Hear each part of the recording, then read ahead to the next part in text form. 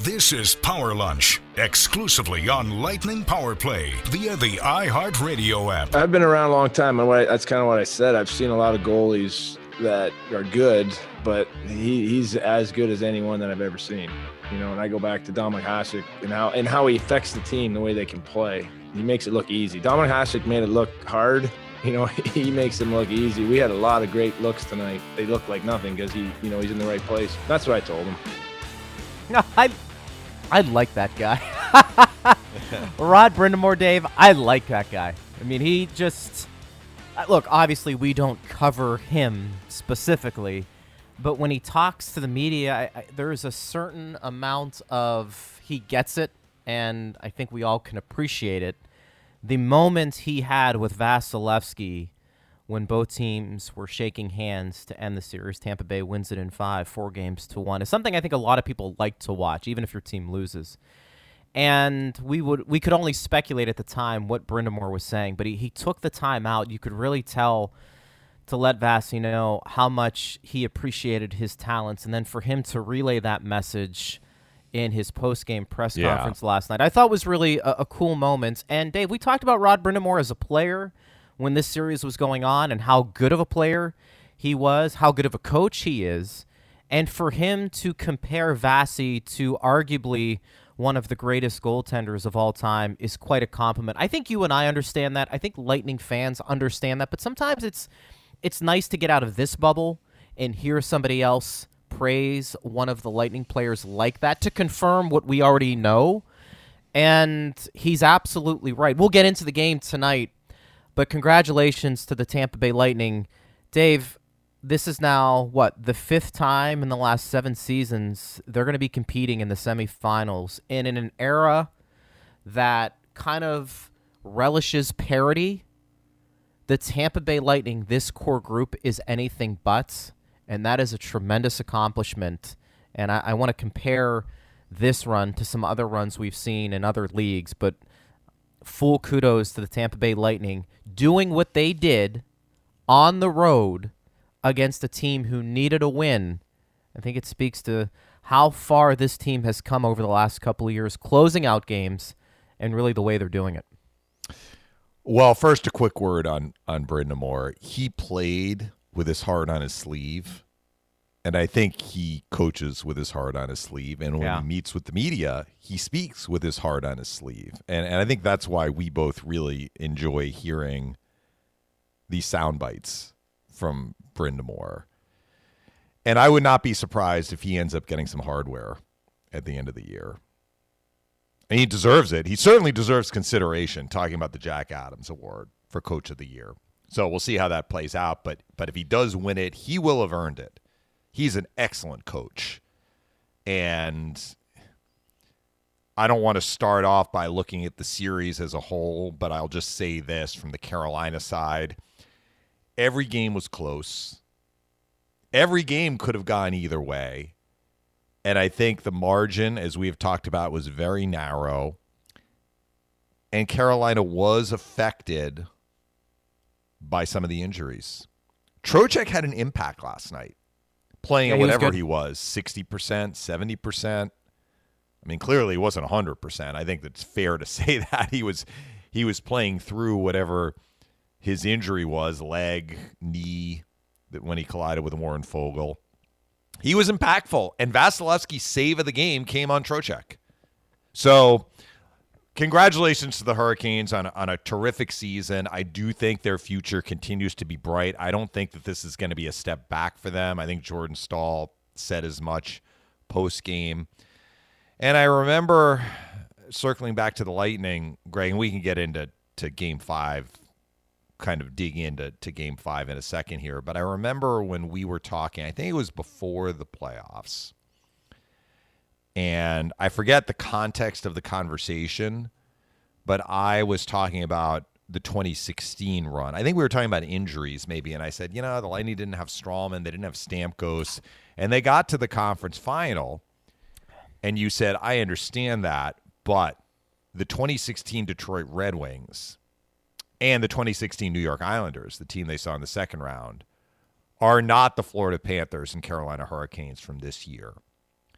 And when you think about it, I know it's a weird year with the divisional only format, but to get to where they have gotten this year, the Lightning had to beat the team with the 4th most points in the entire league and the team with the 3rd most points in the entire league. Like they had to flex their muscles big time in these first 2 rounds to get through it. And they did it. And they did it in 11 games. So credit to the Lightning. My point is, though, that getting to the semifinals, or this year it's not the conference finals, but it's the same round, 5 out of 7. Not all 5 of those runs have been identical in terms of the quality of the opposition. They're all good opponents. But I think that we are in agreement that the Lightning had to get through 2 really, really dangerous teams in the first 2 rounds. And, I think it is important in any year, particularly one where the schedule was so wacky and you played a lot of games against the same teams a number of times in a row, Dave, and how physical and how tight things could have been and were. I think it is important to have a shorter series. I'm not saying this series wasn't grueling. It was. I'm not saying the first series wasn't grueling. It was. But you know what? Especially if the Islanders and Bruins go 7, boy, it's going to be nice to have a couple of days off. It really is, because the Lightning have earned it. They have earned it, Dave. And, when you talk about the Lightning, there are a lot of reasons why they're successful. I think the coaching is good. They've drafted very well. They've got role players. But it's the stars that typically lead the way. It doesn't always happen, but they typically lead the way. I mean, there's Brayden Point last night with an amazing goal. I don't think people appreciate the hands involved in his goal. Waiting out Nedeljkovic, who, by the way, Carolina's found their goaltender. If I'm Rod Brind'Amour, I put that question to bed. I ride Nedeljkovic until he shows me he can't do it. He wasn't as good as Andrei Vasilevsky, but he was pretty good. And he gave your team a chance to win. Didn't come up with a couple of saves you would have liked, but again, he's not Vasilevsky. In many ways, I can't fault him for that. But Brayden Point, he's got 8 goals in 11 games, Dave, in the playoffs this year. When you take a look at what he did last year, he had 14 goals in 23 games. He's got 30 goals in 55 career playoff games. Nikita Kucherov, what he did so far through 2 series. And then, of course, what I said about Andrei Vasilevsky. Your stars have led the way. And when we talk about the Lightning matching up against any opponent, for the most part, there are a lot of reasons why they're going to be the favorites. But make no mistake, probably the biggest reason is because their star players are just a bit better than the other teams. We saw that against the Dallas Stars last year. When Brayden Point played, they couldn't handle him.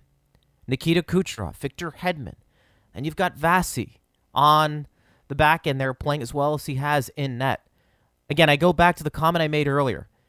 I think it's so unusual to see this because of how much parity is in the league.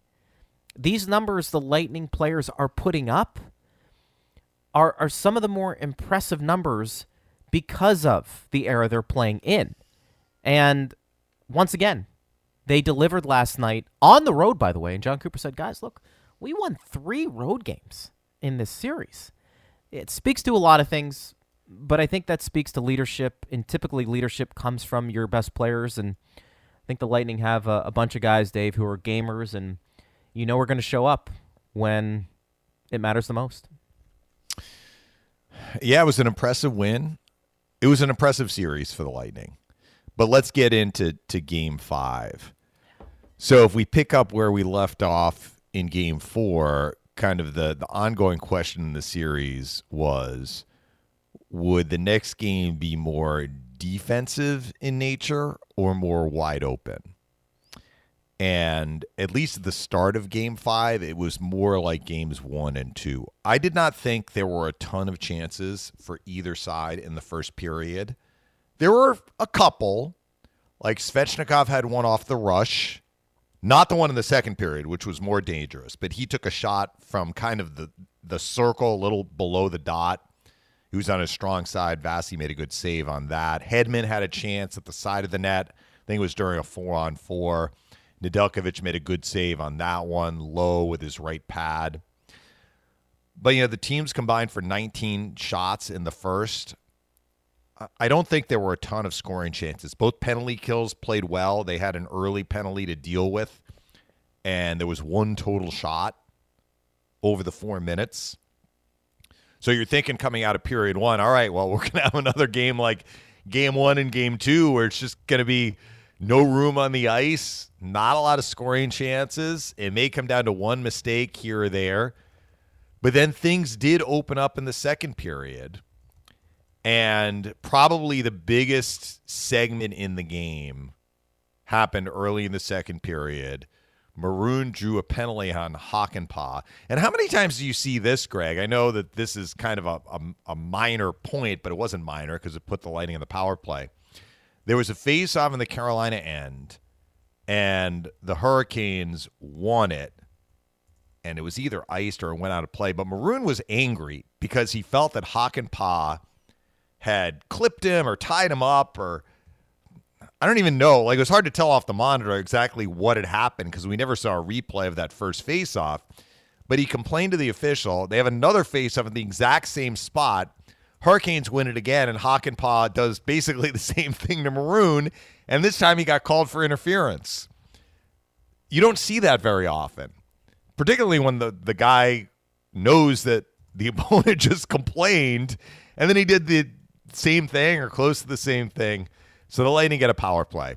And like 10 seconds into the power play, Kucherov can't handle a puck. It bounces off his stick. Jordan Staal and Trocheck have a 2-on-1. And that was Vasilevsky's toughest save of the night. And he stopped the Trocheck one-timer. He kind of lunged to his left. He was like the big cat, and he fought it off with his glove. So there's no shorthanded goal. The power play continues. And if you recall, Greg, we had talked in Game 4 about how Anthony Cirelli had come out with the first unit, essentially replacing Killorn, because they wanted Cirelli to take the face-off against Jordan Staal to begin a power play. They did not do it on their first period power play. Point took the face-off, lost it. The Hurricanes got it down the ice, and the Lightning struggled just to get it back in the zone, that whole power play. So for power play number 2, the one that they had early in the second, Cirelli does come out.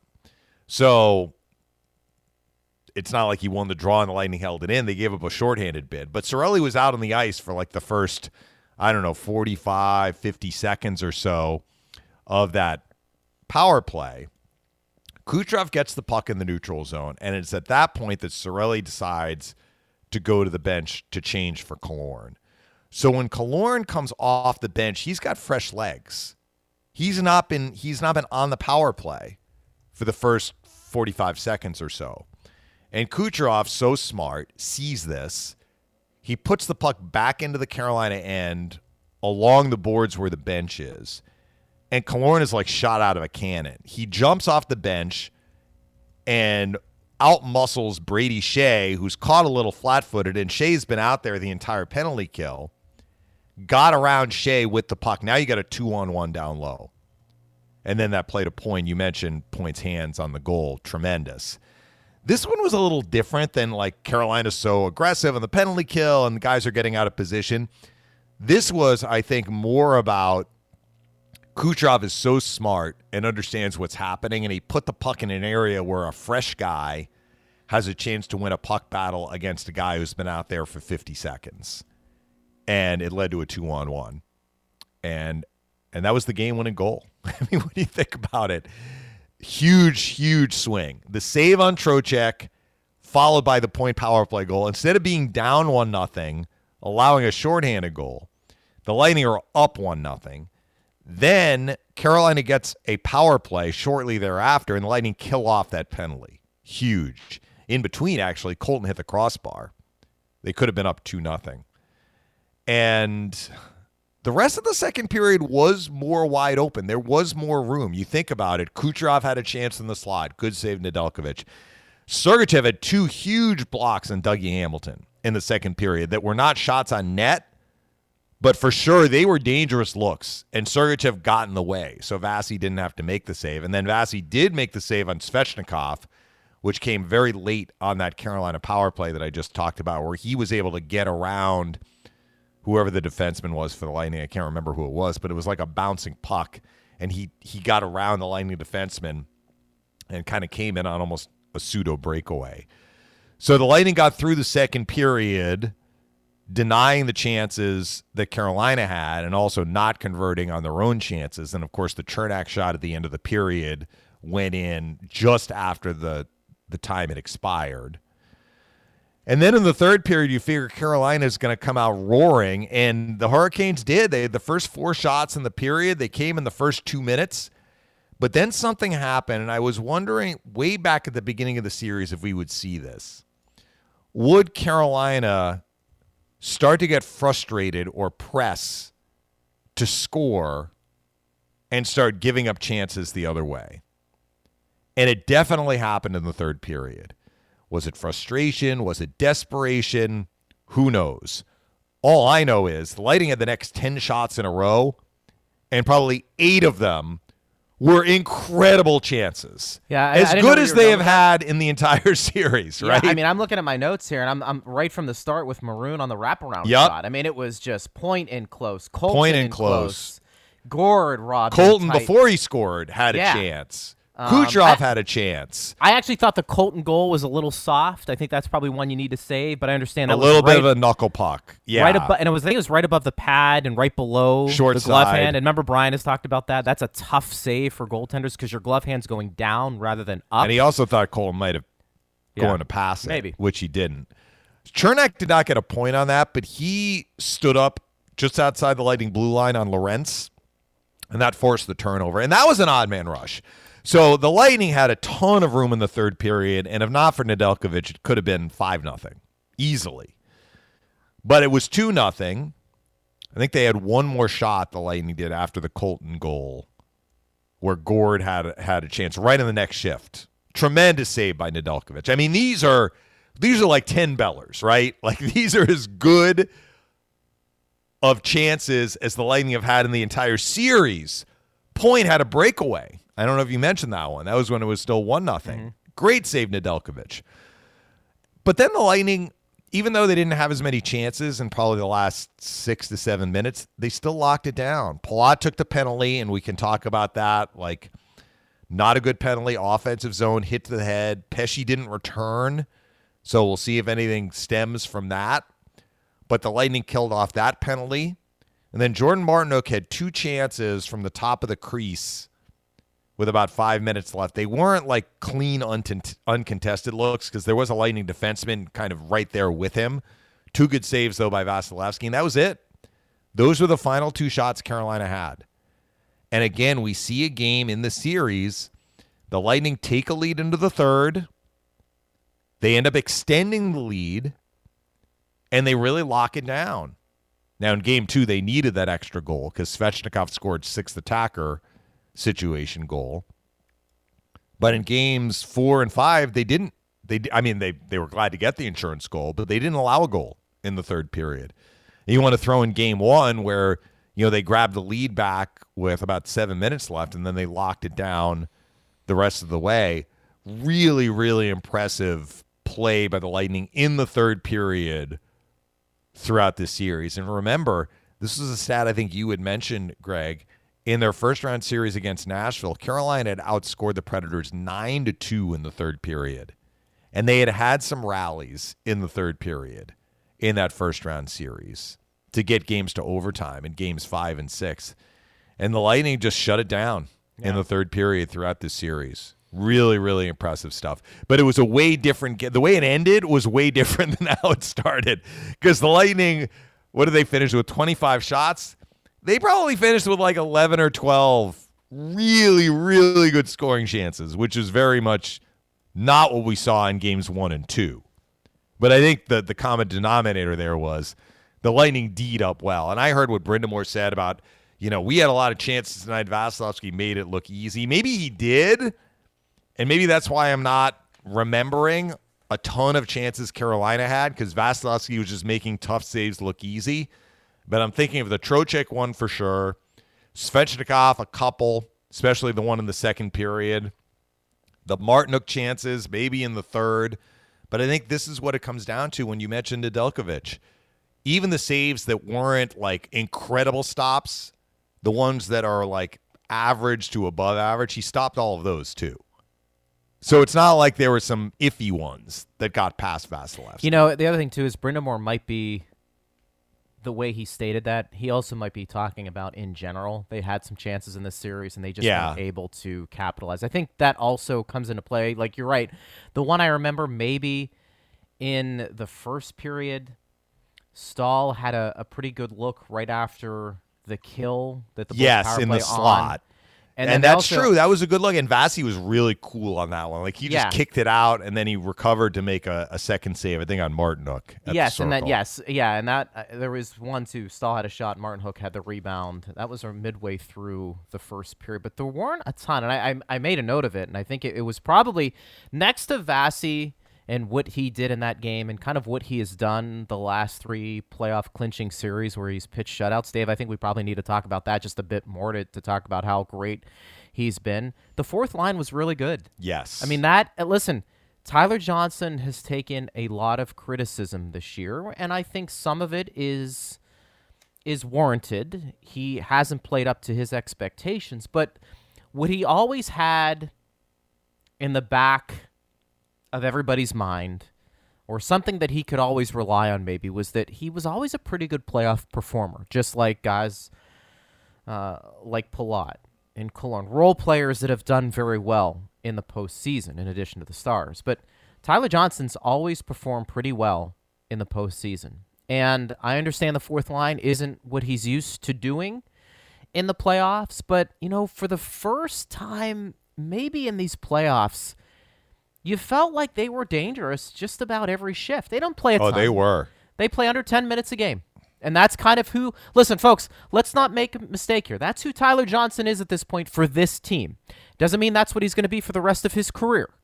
For this team, he's basically a 10-minute player. And along with Ross Colton and Pat Maroon, I don't know if this was just a one-game thing or if they found something. But, Dave, that was a game, shift after shift, where you can honestly say I think every one of those players had a dangerous look in this game. Yep. And I think that's something that needs to be applauded. And if this continues, Dave, that could be a real advantage for the Lightning, whoever they play in the next round and hopefully in the Stanley Cup Finals, because we know what their 3 lines can do. But if this Johnson line can just do what they did last night, a bit more, now all of a sudden you're looking at this Lightning team and you're saying, man, every line they put out there has a chance to score. And I'm not sure we could have said that up until the last couple of games at least, but it was really good to see those guys take charge. Well, the return of Goodrow helped a lot, and you made that point in the Florida series, particularly when Goodrow was out, and you kept referring to the Lightning as a 3-line team. Yes. Yeah. Now they are no longer a 3-line team with Goodrow sliding in on that third line. Correct. And you know, John Cooper said he was asked about Johnson after Game 4 because Johnson scored a very big goal in Game 4, of course. He said, I think Tyler Johnson is having a better playoff year this year than he had last year, which was an interesting comment, even though he's playing less, because he was on the second line with Cirelli and Killorn through the playoff run in the bubble. And it's hard to quibble with how the Lightning played last year in the bubble, but you and I had some conversations throughout that playoff run, like, are they going to be getting more from this second line? Now, Cirelli ended up scoring some huge goals. I mean, clearly, Game 6 against the Islanders in overtime at the top of the list, but he also scored a 6th attacker goal against Columbus in Game 5 of that series. So he didn't score a lot, but it felt like the goals that he scored were really important.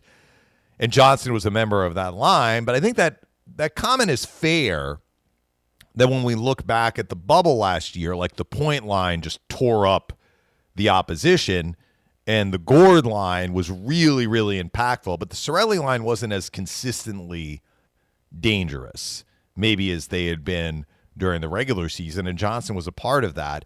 However, John Cooper has pointed out that, you know, he feels Johnson is having a better playoff year this year than he did last year, and he's got his motor going.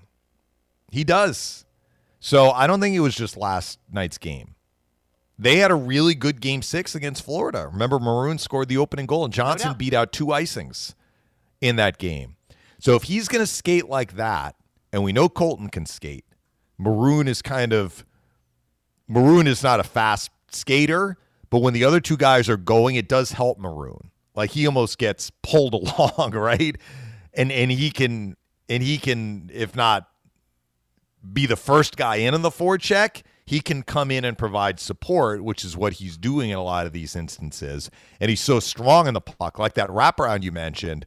He was going up against Necas. Now, in Necas' defense, I think Necas had a long shift, so he was probably at the end of a shift, but Maroon is so strong, and Necas couldn't keep with him. Maroon just held on to it behind the net, and finally Necas was kind of like, let go of the rope, right? Like, he just couldn't hold on anymore, and Maroon broke free and had that wraparound chance. That was a great save by Nedeljkovic. So the fourth line, they were outstanding last night. But I don't think this is a one-off. I think that we've started to see this from that trio. It's coming at the right time. By the way, Marty Necas, where were you? Boy, I mean, I know he had some looks, but Dave, I mean, he was a guy that we were impressed with during the regular season. And he's a really good player. I think he did miss, I mean, you hate to say it's because of the line mates, and he played with Aho at points of the year during the season, too. Now, he didn't play with Aho in this series. I think he really missed Trocheck and Niederreiter. Those are his line mates. And that's fine. That's fine. But I'm looking at But he had his chances in the power play. He's on that top unit, and he wasn't able to do it. Yeah. Dave, he didn't get a point. Power plays in the series finished 7-2 Lightning. 7-2. It's incredible. By the way, Lightning went 7 for 16 on the power play in the series. I mean, that's a difference. Yeah. Nedeljkovic, too, as I said, was really good. Pat Maroon. So this is a fun stat, and I don't know if it necessarily translates to Pat Maroon and how he's played over the last couple of years. Dave, do I have this right? Because, my math is a little shaky. I have to use my hands. Has he won his last 12 playoff series? I mean, one of the that's 10, I think, right? Because you win 4 to win the cup. That's right. See? So 4 and 4 is 8 and 2. If he gets to 12, he'll be a happy camper. I mean, he'll be a really happy camper. That's incredible. Yeah. I mean, he hasn't lost in a couple years. I mean, again, I don't want to say that's all because of Pat Maroon, but again, we've talked about the identity of this team since they lost to Columbus, Dave, a couple years ago.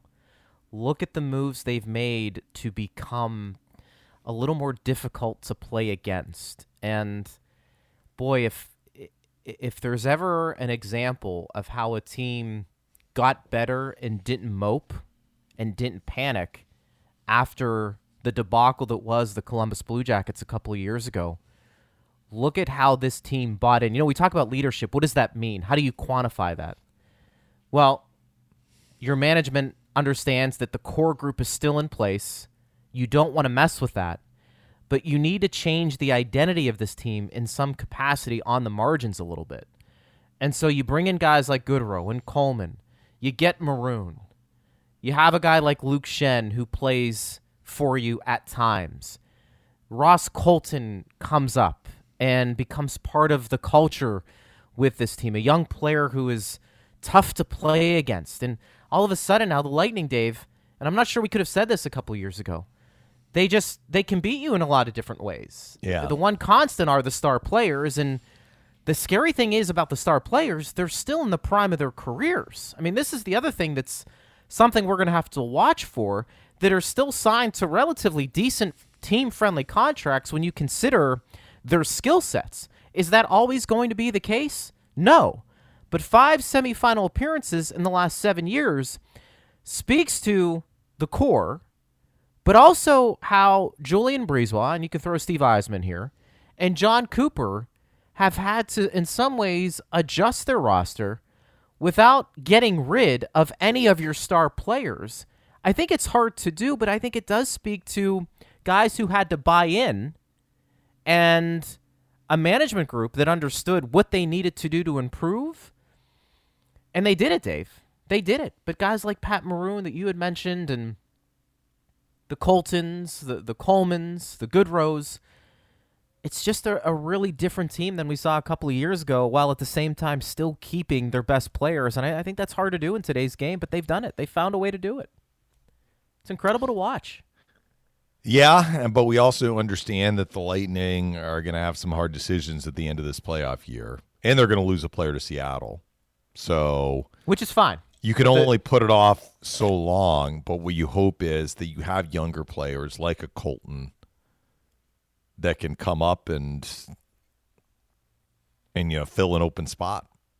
I mean, he really, what he did this year to crack this lineup and to really stabilize that fourth line is probably something that hasn't been talked about enough. We've talked about it on this show, obviously, because that's where people are going to come for Lightning talk. But I think around the city, it's easy to sit there and say, well, you're doing it with Kucherov, Stamkos, Hedman, Point, and Vasi, and that's true. But the fourth line really took off when Colton became part of that.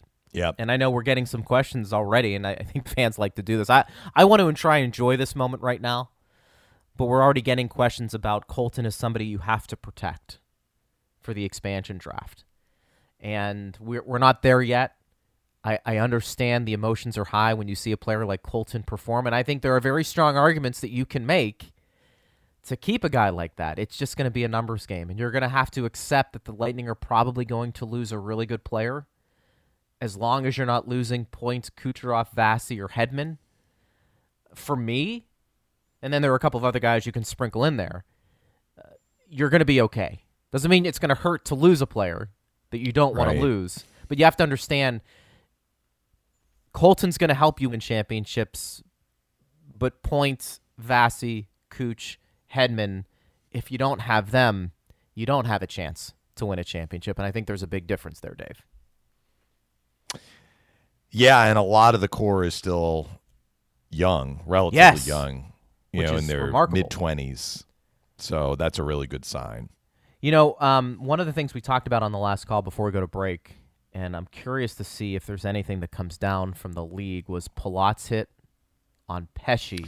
Yeah, it was not a good hit. Period. It was a hit to the head. It was a blindside hit to the head. It was in the offensive zone, which isn't going to matter to the Department of Player Safety. But when we talk about penalties, like, there was no reason to take that penalty at that point when you're up 2-0 and you're controlling the game.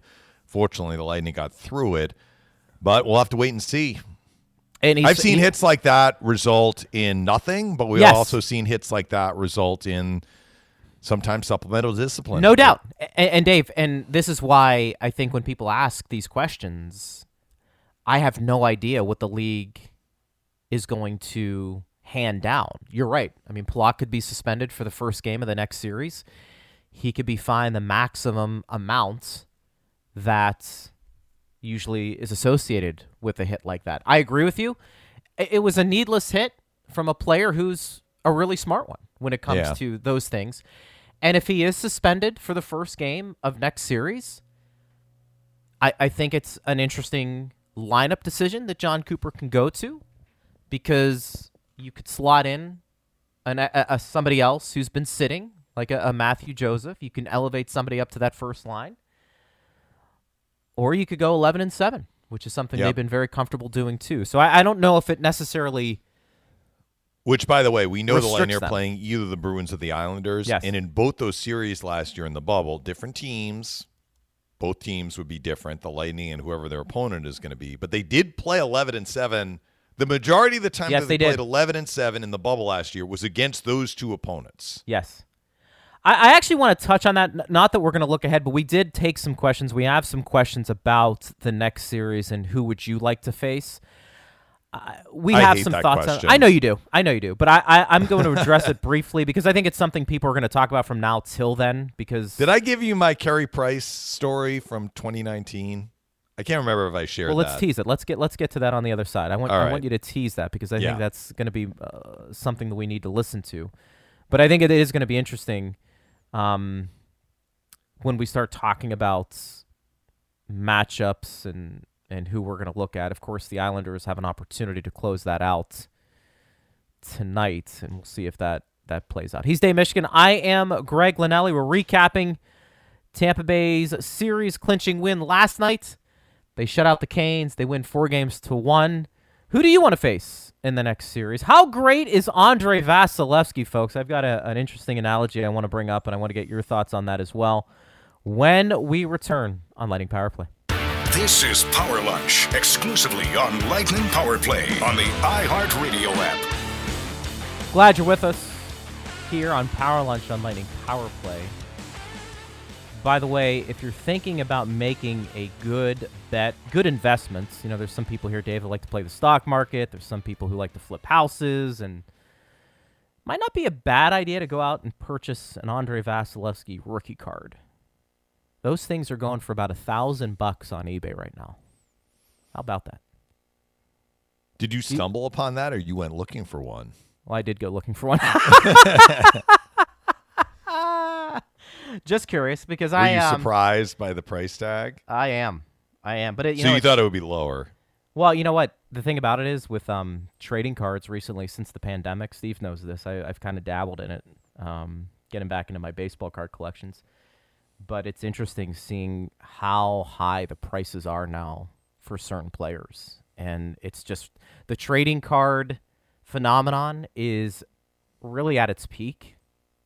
At least more so than we've seen before. And just go on eBay, select complete and sold options, and you'll see what those cards are going for. It's pretty incredible what they are. And, you got to strike when the market's hot. And his value's never been higher, both on the ice and off the ice, for sure. But I want to get to another goaltender that you had teased, Carey Price.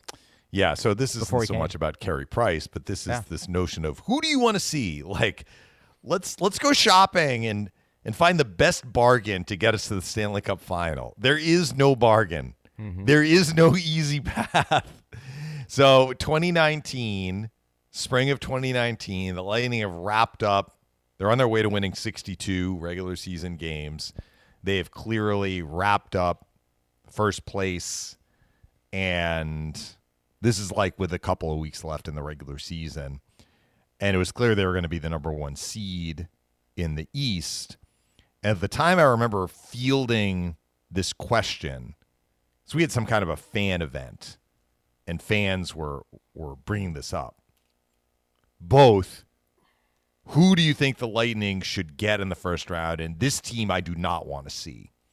So at the time, there were 3 teams battling it out for 2 wild card spots: Carolina, Columbus, and Montreal. And as we know, Carolina got the first wild card and ended up upsetting Washington. Columbus got the second wild card, and we know what happened in that series, and Montreal missed the playoffs. And the one thing I kept hearing from fans over and over and over again, whatever happens, I don't want to see Montreal. Carey Price scares me. All right.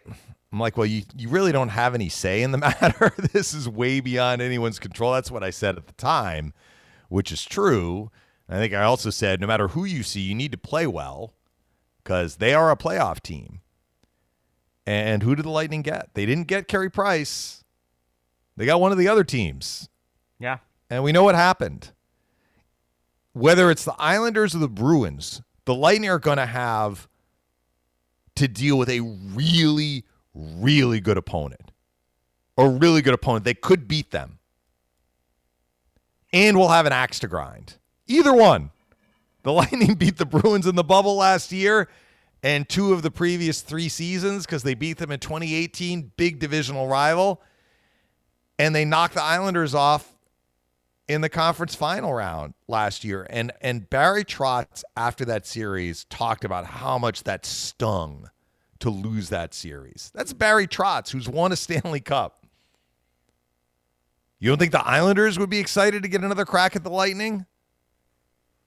So, no offense, Greg. Enough with the who do you want to see stuff. You're going to get who you're going to get, and it is going to be a really tough series. Now, the teams are not identical. Boston has this incredible top line. As we know, Bergeron, Marchand, Pastrnak. Virtually impossible to contain them. But you got to do the best you can. The Islanders are an extreme, Bruins are too, but the Islanders are an extremely structured four-line team. Remember that old saying, the best fourth line in hockey? Cizikas, Martin, Clutterbuck. And I would not be surprised if the Lightning see the Islanders if that line gets the Braden Point assignment. Because they have had success before against the point line. Not so much last year in the playoffs, and Cizikas got hurt during that series, which factored into how that series unfolded as well. So that's kind of where I'm at. Now, look, you want to say you'd like to see that series go 7 and have the winning team be a little bit more battered and bruised and have less time off than the Lightning? Fine. But I am offering a cautionary word here. Whoever comes out of that series, that is going to be one heck of a dogfight for the Lightning. You stated the obvious. There's no doubt. Whoever you play at that point is going to be a really good team. But, Dave, as you know, people come here for our opinions, and they want to know. So you give your opinion. Who do you want to see? If you have to pick. I mean, we just, Go ahead, tear up everything I just No, that's the question. I mean, listen, outside of what we just discussed, people just are going to want our opinions on who do you think's a better matchup. My opinion is they're both really good, but they present different. But they present different strengths. They do, and neither one of those teams brings the kind of pace of play that the Lightning just dealt with in the first 2 rounds. I am going to say this, and I think I'm going to be right, and I think you are going to agree with me. They are both very good teams. I think the Islanders pose a tougher matchup than Boston because of the way they play. They will not give you too many easy looks. You will have to earn it. I think the question with the Islanders is their goaltending. I have seen both goaltenders for the Islanders play well in different series. I think where the Islanders in some ways are very similar to the Hurricanes in that I don't know if they have a star player, although Barzal is close to being that guy, just like Sebastian Aho is for Carolina. I think they have a lot of really good players littered up and down that lineup. And I think their fourth line might rival Tampa Bay's in terms of being the best in the league. They play hard. They play physical. This isn't to suggest that Boston doesn't. They do it in a different way. But the Lightning have had success against the Bruins with that first line. Not to say they haven't had success against the Islanders, but you have to roll with me here. Maybe you could say Tuukka Rask is a little more polished than the Islanders' goaltenders, and I think that's fair to say, but is Rask going to be healthy? There's some questions about where he is for Game 6 tonight. So if you're asking me, and I think a lot of people have, and I know you have a high opinion of Barry Trotz, as do I actually think the Islanders are a tougher matchup than the Bruins. That doesn't mean either team can't beat the Lightning. They very well could. We're stating the obvious there. But I think in terms of what the Lightning could get offensively and what they won't get offensively, there's going to be less of that, in my opinion, in the Islanders series than there would be against the Bruins, understanding that I think it's going to be tight checking regardless. So there's my analysis. I think what I said is pretty accurate. Fair. I think what I said is pretty accurate. I'm not disagreeing with anything that you're saying. And I think Barzal, in many ways, is a wild card, but because his play has is going to be motivated because he did not have a good series last year against the Lightning. And he's kind of had a slow start this year. And look, Anders Lee being out, that's a big loss for them. He's a big body that is a load to handle in front. Him not being in that lineup, that's a big deal. I think we all have to understand that, but other teams are playing with injuries too. I understand and I appreciate what Boston has tried to do to address their depth with Taylor Hall, and I think at times he has given them that depth scoring. Boston always is tough to handle because of the obvious, the first line. But I think, as much as Boston would be motivated to take on Tampa Bay, boy, don't we see Braden Point rise to the challenge against the other team's first line. I think we saw that a couple of years ago and how good he was after the Bruins, remember, torched them in Game 1. Was that a couple of years ago, Dave? And they had -5 in Game 1, Braden Point. But since then, and I don't know if they'll be matched up against one another, assuming that would be the matchup, but after that game, Braden Point's line was dominant, and it was great to see him play the way he did. So you're obviously correct in stating both teams are going to be tough. Nobody's suggesting that they won't be. But if you're asking me, it's funny. I'm picking the team that probably has maybe a few more question marks in nets, and you know how I feel about questions in net this time of year. And as I said, the Islanders, for me, again, this is my analysis, I feel like have a few more questions in nets than Boston would. That's assuming Tuukka Rask is 100%. But I feel like the way Barry Trotz coaches his teams defensively, they don't give you a ton for the most part. Look, in the first series against Pittsburgh, I thought their goaltending was the difference. Pittsburgh actually at times outplayed them and did a really good job coming through the neutral zone and not turning the puck over. But that's something you have to do for a full 7-game series against the Islanders, because we have seen the Lightning. If they start going a little more east and west, the Islanders typically don't get out of position. And when you make a mistake, that's when guys go the other way, in the Baileys and the Barzells and the Brock Nelsons, who just... Dave, I don't know about you, but it just feels like that guy.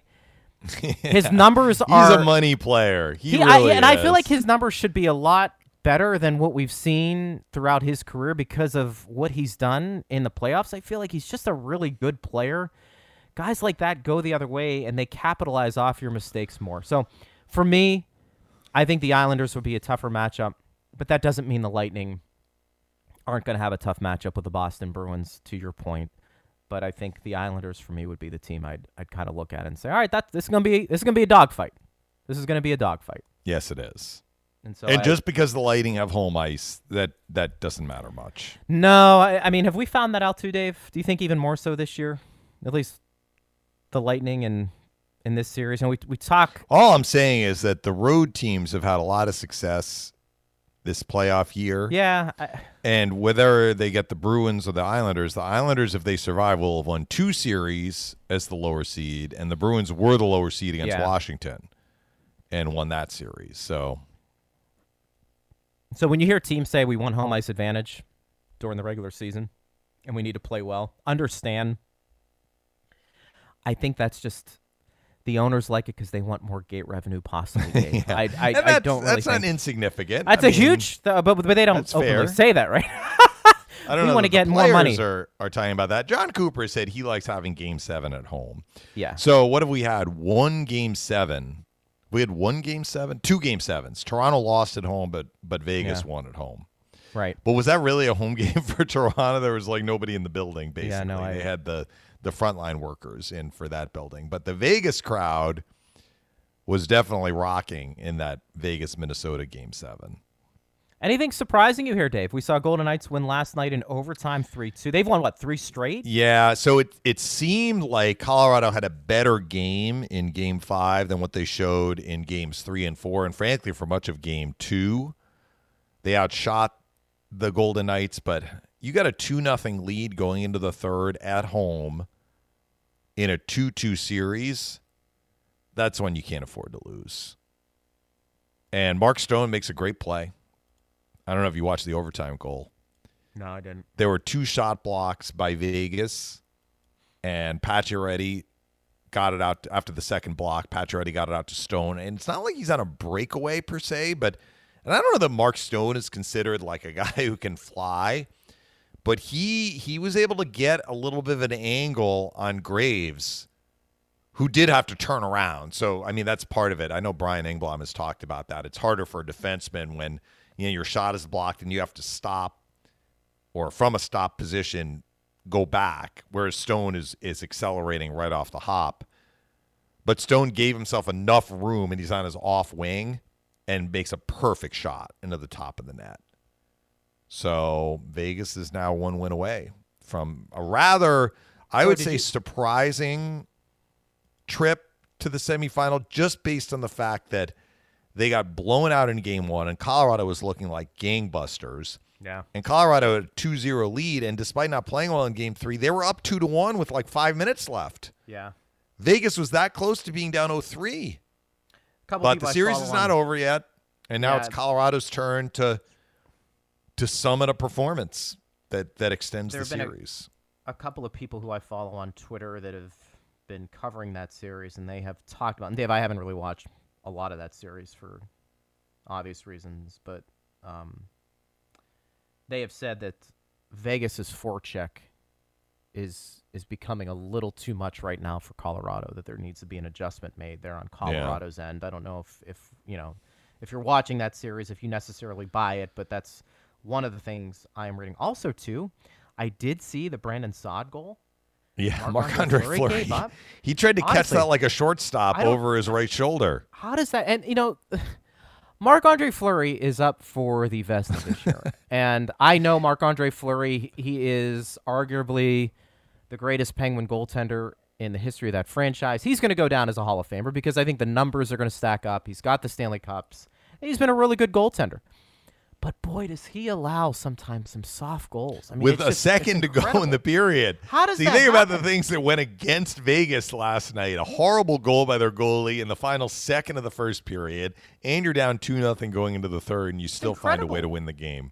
You let up a goal like that with, a second remaining in the first period, and you still find a way to win. Kudos to Vegas. Marchessault gets another goal. We talked about him the other day with Carter Verhaeghe, former Lightning players who've gotten an opportunity to really be in a top 6 role, Dave. I mean, that, to me, is the other thing that's pretty fun to watch when you start talking about how the Lightning have drafted and developed and found players that can be impactful. There's 2 guys right there that left on their own because they wanted a bigger role, because they knew what they had in front of them in Tampa Bay. They just were going to be blocked. Now, whether that was going to happen if they would have stayed down the road, I don't know. But it was a calculated gamble, calculated risk on their part to make that move. And I think it's paid off for both of them in a big way. It's fun to see. I'm pretty sure, if memory serves, Marchessault was a UFA, though, and the Lightning did make him an offer, but Florida gave him an extra year, so that's why he chose that was a to big go. Deal. Verhaeghe, the Lightning decided to not qualify him, and without getting into the weeds on this, I wonder how much of that was, it was clearly due to cap concerns because he was arbitration eligible. But you wonder how much the Lightning didn't have clarity on what their cap situation would be. And so they said, all right, we can't risk an arbitration award here. And so we're just not going to qualify him. He's turned into a hell of a player. I mean, it doesn't hurt playing with the skill he's playing with in Florida, but he would have done the same thing most likely here in Tampa Bay anyways if he was given that opportunity. So it's what you do and run with those opportunities. And what's interesting about him, bringing it back to the Lightning with some guys they have coming up through the system, the knock on Verhaeghe a little bit, Dave, was maybe his speed. That really wasn't an issue. That's not a knock anymore. No. That's for sure. And so you look at guys like Barré-Boulet, and what does that mean for a player like that? I mean, there is hope that if you can work on your skating a bit, as long as you have the hockey IQ and the skill sets to become a pretty good player. Ross Colton, I think, actually was in that same boat. I'm not saying he's going to be the same player that Verhaeghe is, but skating is always sometimes what separates guys who can dominate at the AHL level, Dave, and get a cup of coffee or stay in the National Hockey League. And I think Ross Colton certainly has figured that part out, and it's going to be fun watching him move forward. So, big game tonight. Obviously, I think a lot of Lightning fans are going to be watching the Bruins-Islanders. That's at 7:30. The Islanders lead that series 3-2. We already gave you our thoughts on what to look for in that series or in that game tonight. Dave, let's close the show out. There are a couple of people that are just chiming in about great effort by the Lightning and, what they've been able to do over the last couple of years and, Vasilevsky and how good he's been. I made the comment today on Twitter, and I said Andrei Vasilevsky is the most dominant athlete in Tampa Bay since Derek Brooks and Warren Sapp. And those guys obviously are Hall of Famers, and they won championships. And because I was thinking about this last night, how good he's been. Ben Bishop was really good for the Lightning. I think Vasi's been even better than Bish in net. And in an era, as I said, where there's a lot of parity, what this core group of Lightning players has done, and we keep saying it's the golden era of Tampa Bay Lightning hockey, I actually think this is the golden era of Tampa Bay sports in general. And Steve, I can bring you into this conversation too, because I know you've been here longer than I have, as have Dave. Each team, like the Rays and the Bucks, have had moments, have had years, a couple years where they've been really good. I think to be this good for this long in an era where there's a lot of parity speaks to how great this organization has been. And I think when you do compare it to some other sports teams in this town, they don't get probably the coverage that their talent warrants, because this is still a football town, I think, although I think you can make a hard argument that the Rays and the Lightning, based off of ratings and TV revenue and people watching on TV, it's close, but not obviously near the NFL because of what it is. That this management group, these players on this Lightning roster since 2014, 2015, it's probably been the best run in Tampa Bay sports history that we have seen, and I would challenge anybody to really come back with that. Well, in terms of sustained success, you're probably right, including playoff success. Correct. Like Steve was pointing out, the Rays have had a high level, maybe longer, going back to 2008, but they haven't had quite the same level of postseason success as the Lightning in terms of going deep in the postseason. And, of course, the Rays have yet to win a World Series, and the Lightning just did win a Stanley Cup in 2020. But, yeah, I mean, all I'd say is that if you're a Tampa Bay sports fan, enjoy it.